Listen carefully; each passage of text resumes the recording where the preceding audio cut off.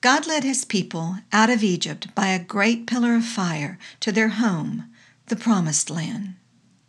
On their way, God met them at Mount Sinai to give them his rules for life, his 10 Commandments.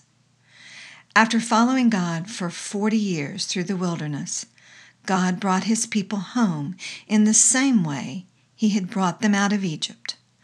Just like God had parted the Red Sea, he stopped up the Jordan River so his people could walk right into the Promised Land, their home.